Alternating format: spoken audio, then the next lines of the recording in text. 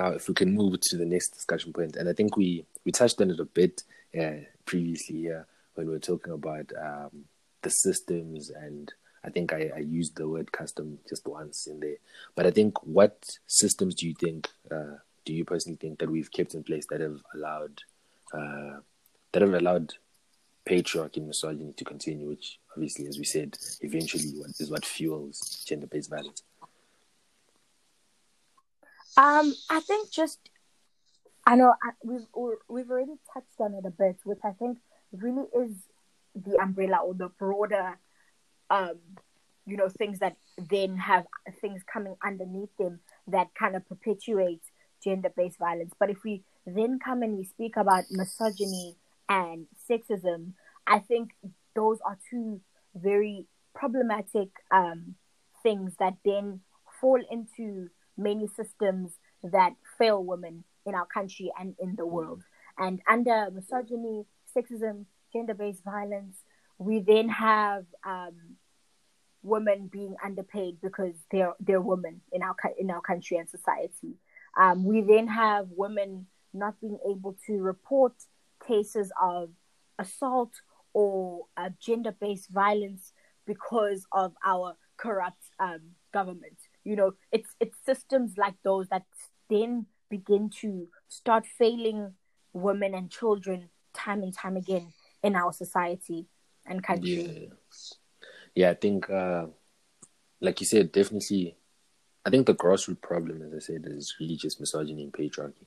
But I think an idea that I wanted to allude to, or maybe a point I specifically wanted us to touch it from, was the idea that a lot of people have to say that a lot of the time it's usually culture and religion that fuel misogyny, or that fuel patriarchy in some sense.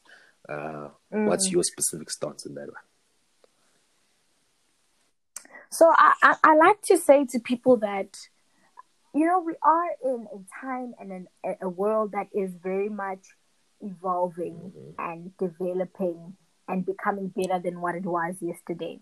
So a lot of people do, and we are very much understanding that our culture and religion can be extremely sexist, can be extremely misogynistic, but we need to understand that we carry so much power to be able to evolve our religions and our cultures, which goes back to something that we spoke about again, choice.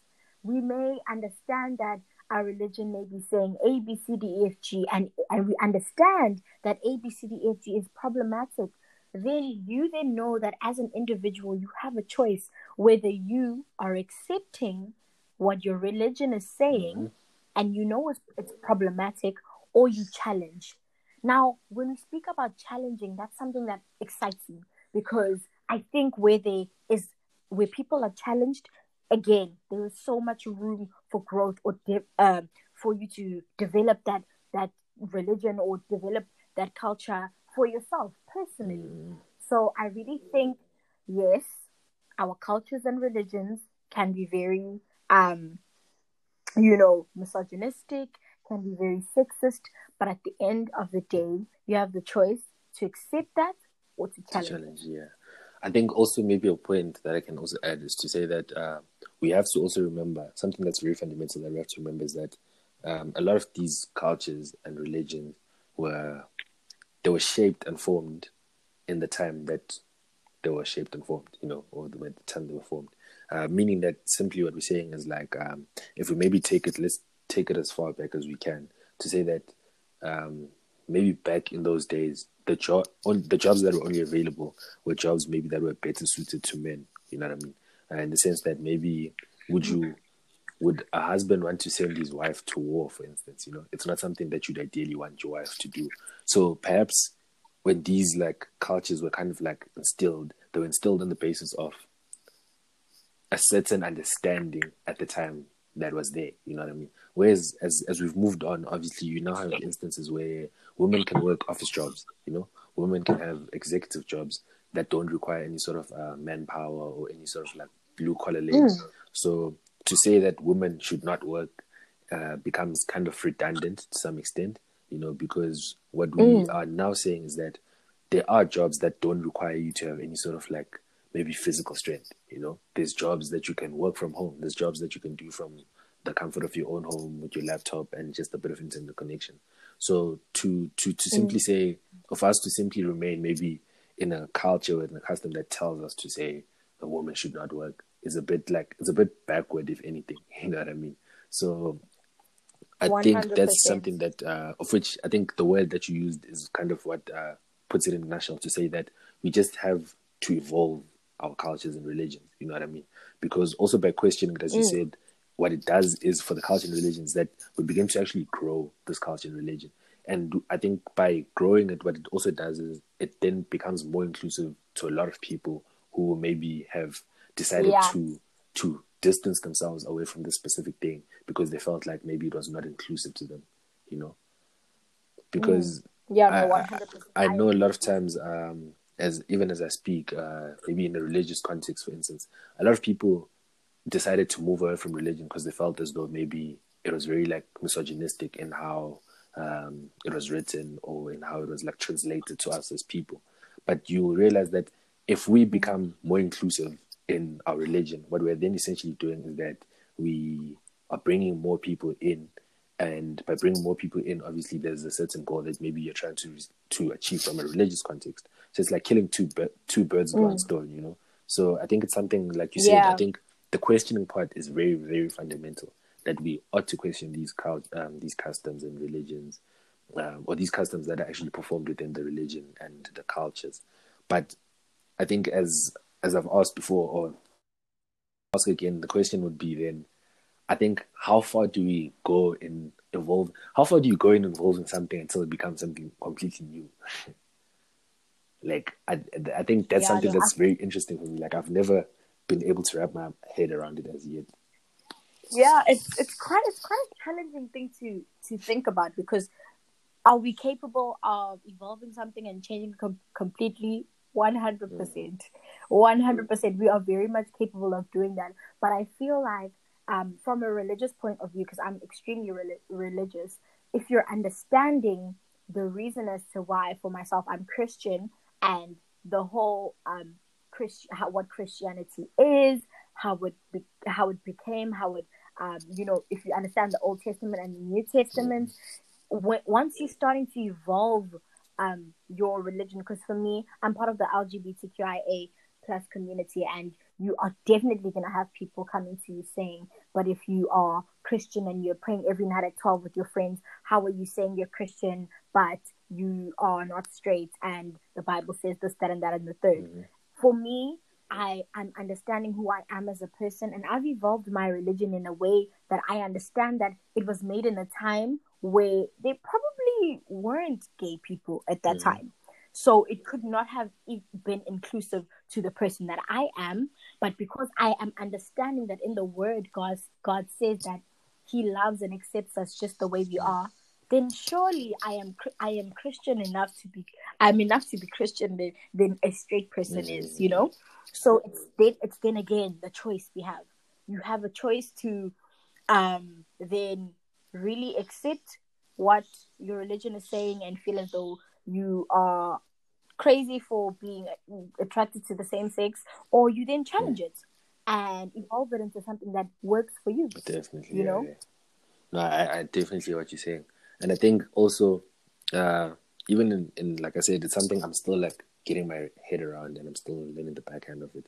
But I think even if we use like technology as an example to say that a lot of the time, in the 1970s, 60s, the idea of a self-driving car would have never been a possibility. You know what I mean? Because they were still focusing on mastering the art of a simple car. So as we've gone on in time, or as we are now, a self-driving car is something that exists. You know what I mean?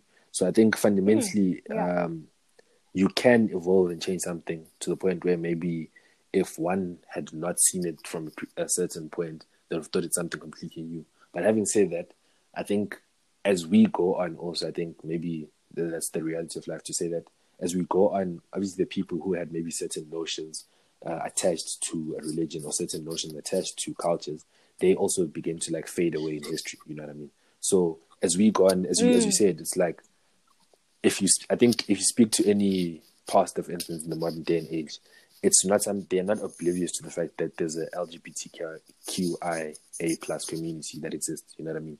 It's just I think it's an issue, as you said, of acceptance, to say that it's either they're just choosing to be ignorant or they're now choosing to be inclusive of it. Because as we've 100%. gotten to the point where I think ignorance now in the modern day and age has become a choice, because mainstream media has made it a point to kind of like to show every element and facet of life altogether. Understand? So I think for us to continue to want to tie misogyny and patriarchy and sexism within our customs is definitely just the issue of ignorance. It's definitely just, I think, it would simply at this point be an issue of ignorance, because I think we now know what's currently happening. We now know exactly what it is we need to do to change it. So I think it then falls on us as people to make the choice and the decision to say that we want to maybe adapt and modify this, the specific practice that is being done for us to be more inclusive to people, for us to protect our women. Because I think fundamentally that's just the issue, to protect your woman. And I think maybe even going back to the first point, to say that when we're protecting a woman, let's not think of it as protecting in a physical context. You know what I mean? Don't think of it as you saying that you now have to walk your sister everywhere she goes around the whole country, whatever. But to protect her is to just say, by you protecting the next female who you don't even know, what you've done is you protected your sister, because that same man who's doing whatever it is that he's doing to that female or that woman, he could have just done the same thing to your sister. So protecting her you should see your own loved one in every other woman that you come across. You understand? That way I think it becomes much easier to want to protect, other women, aside from just seeing them as a pure human being. But maybe if you can even bring it closer to home, because as we said, I think it's a human bias that we all have, regardless of whether we want to believe it or not, to say that we are sometimes more inclined to things that affect us. So I think once you begin to say, let me see my partner in this woman, let me see my mother in this woman, let me see my sister in this woman, that way I'm more inclined to want to protect her. You know what I mean? Or see this man as somebody 100%. Who could potentially be doing the exact same things doing there to somebody you love. So I think it will become much easier to definitely deal with such cases. I think that's just very much progressive thinking, which is what we need. But what I've just noticed right now in just having this conversation is how many times we've referred back to choice. Choice, we've spoken about choice so many times, which really just amplifies how much power an individual has about knowing about certain issues that are happening in our world or country. It really goes to show that we do have the ball is literally in your court. If you're sitting listening to this podcast right now, you've made a choice because you wanted to educate yourself and wanted to be part of a conversation, which is very, very much important in our country.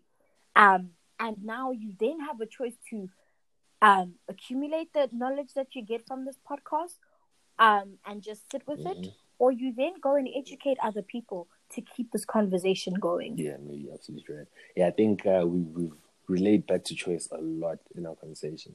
And I think as you were even saying that, I was thinking of some of the stats and figures that we see day in and day out in terms of GBV that's happening in the country. I think the last time, I think it was 1 in every 3 women or 1 in every 4 has a chance of being raped.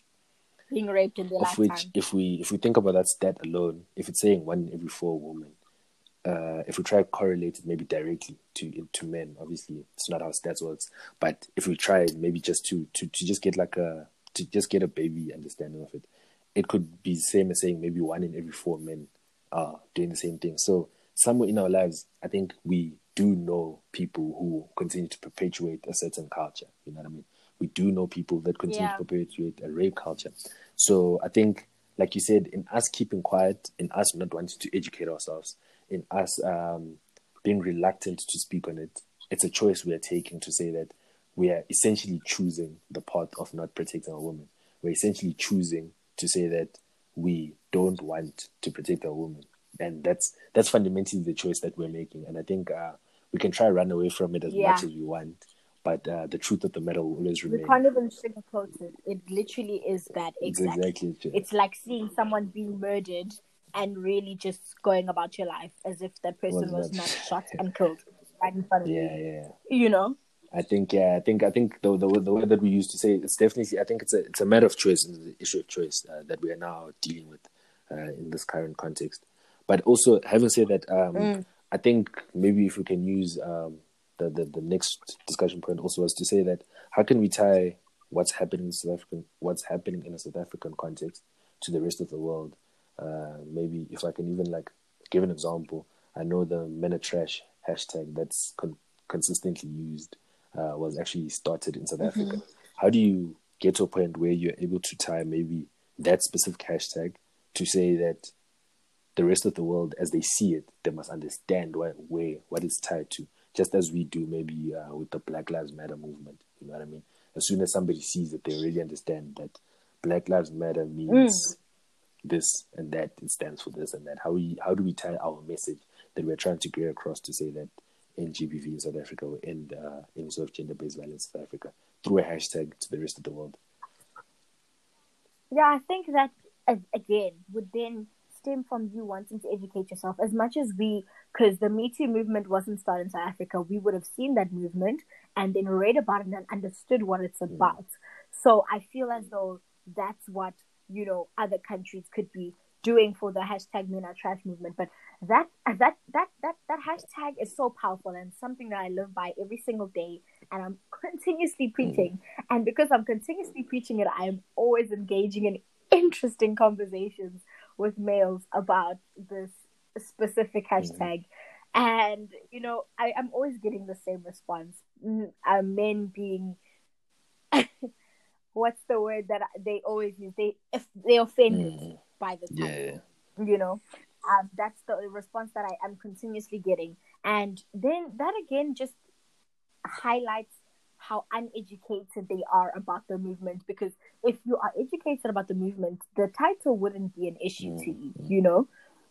So that then also comes down to my answer to your question as to how do we then kind of go about understanding different movements or different struggles that different countries may be facing, simply is being interested and not just really worrying about what's happening in South Africa or me, what's happening in Durban because I live in Durban, but really just being socially aware as to what is going on in society and wanting to know more. Like, I personally am a very curious person. I'm not just going to see a headline writing Black Lives Matter and just move past it. I will read that article, even if it's not happening in South Africa. And that's what people genuinely need to be. But how can we get to these places? I really think this is what we can start. We can start instilling this in schooling environments.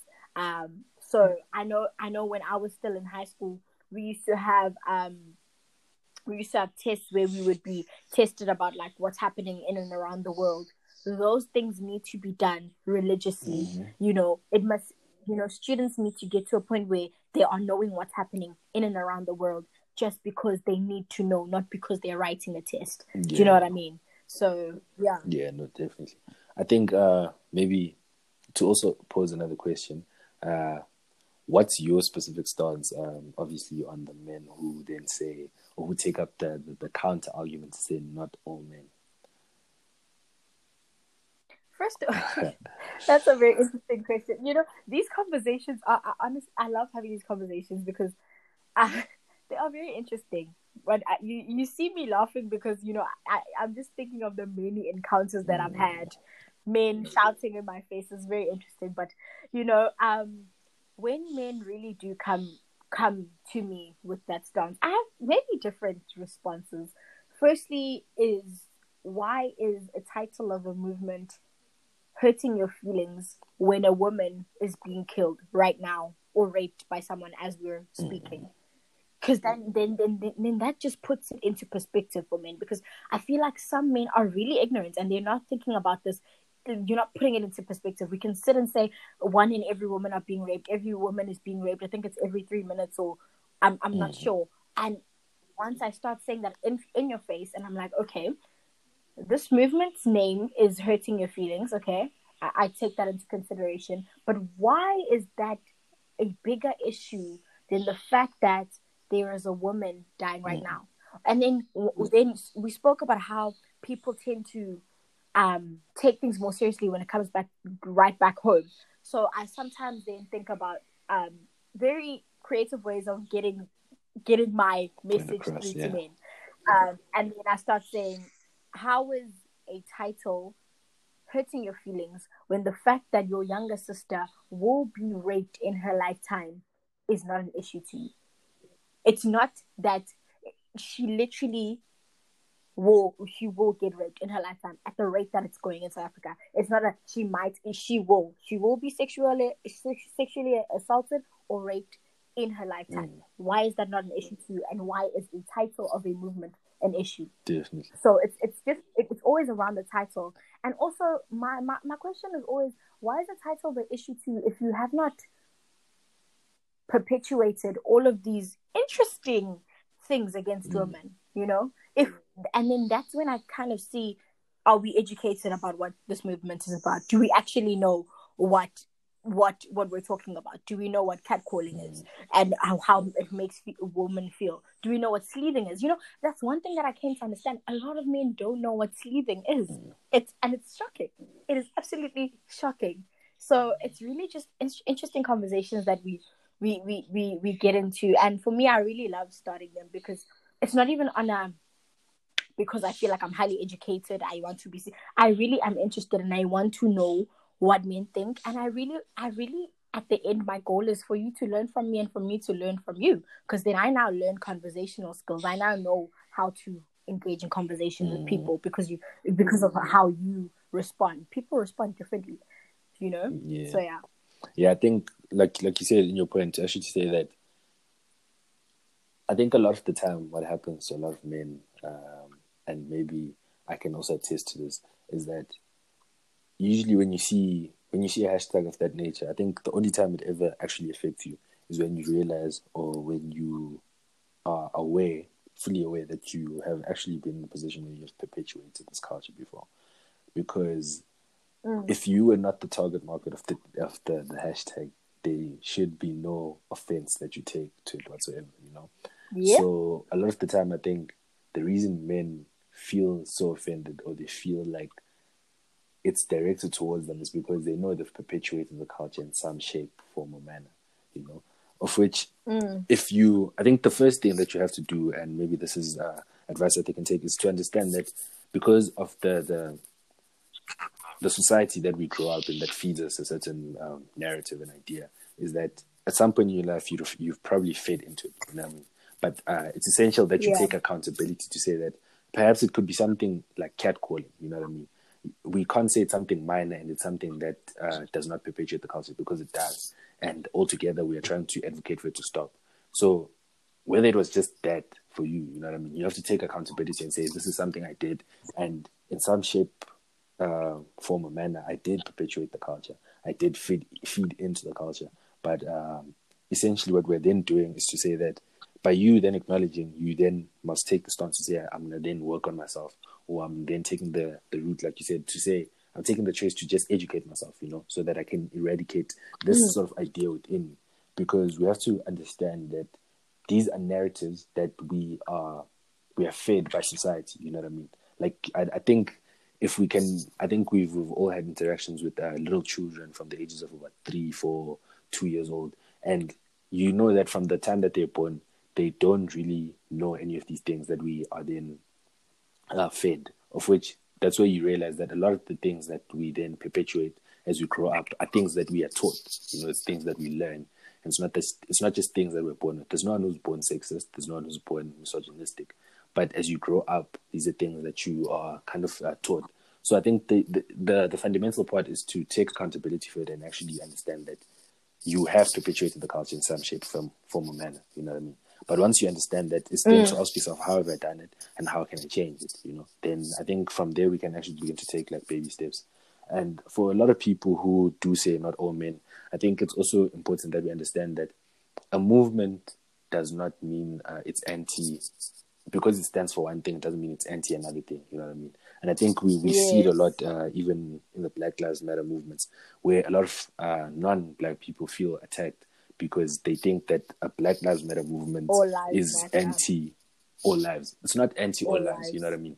All it's saying is to say that we are in a position where we are made to feel less than, we are made less than, you know what I mean, in terms of systems that are created. So what we're trying to say is bring us to an equal playing field, which is what Men Are Trash is trying to say, that there are men who are actually perpetuating this culture. You know what I mean? We cannot be oblivious to that. So for the men who are perpetuating this culture, what we're saying is, you guys are trash. That's just the truth of the matter. Then from there, what we're then saying is, let's learn. You know what I mean? Like, identify yourself. If you are the person who is being referred to, unlearn what it is that you're doing, that trashy behavior, and learn a new behavior altogether.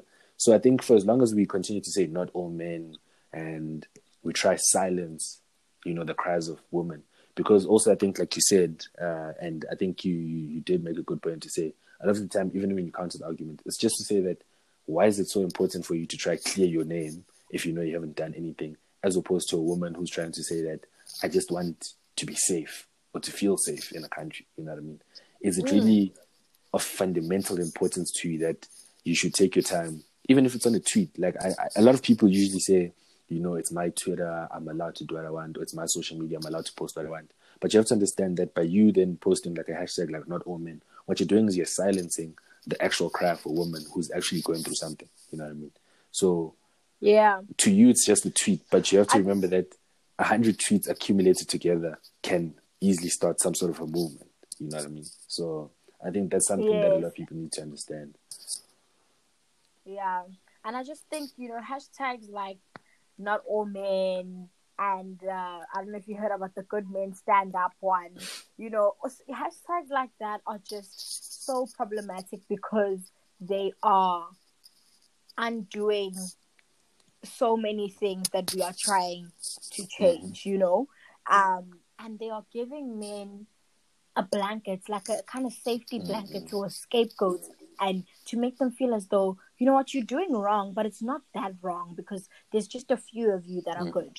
And we do understand that we are really part of a society that does generalize, because another argument that people come with, this is just a generalization, it's not all of us. But if we're being quite honest, when you are speaking about there's so many stereotypes and generalizations, like blondes are stupid or black people are loud. That's literally how we operate as a society. And it being Men Are Trash, I think, was so great in the way that it kind of supports this culture of accountability, because who is raping our women? It's not a cat, it's not a dog, it's men. So why must we now say it's Sipo and what, you know, let's say men are doing this, because men are doing this and they need to take accountability. So that's one point that I wanted to make to what you had to say. And then a second point was, I really need people to understand that when we speak about society, we are part of that society. And we make the society. So we keep, you know, we always have this vocabulary of society is doing this, society is doing that, society is doing this. We have the power to undo that because we are part of society. So I need people to understand that you are part of this society that is problematic. You have a voice. You have so much power to change what society is maybe doing that's problematic. Firstly, being gender-based violence and misogynistic actions and, you know, sexism. We have the power to undo that. Definitely. And I think also another point that you can even add to the idea, like you said, where women are being raped. So the question that we are posing, or women are being violated, the question we're then posing is who's doing it? And the answer is men. And a lot of the time, you do get men who then feel like, you know, they aren't included in the conversation because they aren't participating in it.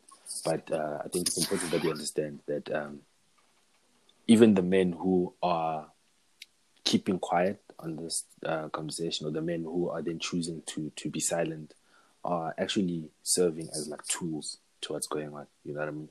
So I think that's why Men Are Trash is important as a movement altogether. You know what I mean? So Men Are Trash should not just be limited to the men who are actually just committing these crimes, but even the men who are choosing to be quiet when they see them. You know what I mean? Yeah. Because a lot of the time we use the idea, and this is an idea that a lot of the time has been used in laws to say that silence means consent, meaning that all we're saying is that people who are silent in matters of injustice are essentially saying that continue perpetuating what it is they're doing because it doesn't affect me. And that in itself is very problematic. You know what I mean? That in itself has to be dealt with. And I think a second point that I also wanted to raise, like you said, you get movements where you get the one where good guys stand up. And what we need to understand also as a society or as a people altogether is that a man who does not rape is not a good man. A man who does not rape is a normal man. You know what I mean? Because what defines a good person at all? There's essentially nothing, because what we're saying is that a person who doesn't rape is normal because raping is just not a normal act. You know what I mean? A person who does not lay his hands on a woman is not like a stand-up guy. There's nothing stand-up about that. It's a normal action you're taking. You know what I mean? So I think we also have to definitely get to a point where we're running away from the narrative where men are made to believe that by them not doing the vile, evil acts, they are then considered good. You know what I mean? Because also what that does is, I think to some degree, and I think you did say it definitely does perpetuate the culture more and more and more every day. Because what you're then doing is to say that it's like you're bringing the line is then kind of made blurry, if that makes sense. Because what you're saying is a man who doesn't do this is good. So a man who does maybe catcalling isn't too bad because at least he's not doing the most vile of vile acts. Whereas I think if we bring the bar back to where it belongs, to say that a man who doesn't do this is normal, anything that then transcends the normal is considered bad. You know what I mean? Whereas when we kind of bring this normal to a standard of good, what we are then doing is catcalling is like, okay, it's not too bad. You know what I mean? Like you kind of put degrees to these things. Whereas I think we should not categorize these things at all. We should just say men should just stop. I think all the actions altogether, and we should just get to a point where people should just start acting normal. You know, like catcalling is not a normal thing. I've always said, even in my own instance, if I were to be catcalled as I was walking, I don't think I'd feel very comfortable. You know what I mean? Like I really would not feel comfortable as I am as a man. So I can only imagine what more for women who are actually in danger or who actually face, you know, the threat. Like when we're referring to the threat, meaning like a real life threat. So it's definitely something that would needs to be worked on and something that needs to be changed altogether also.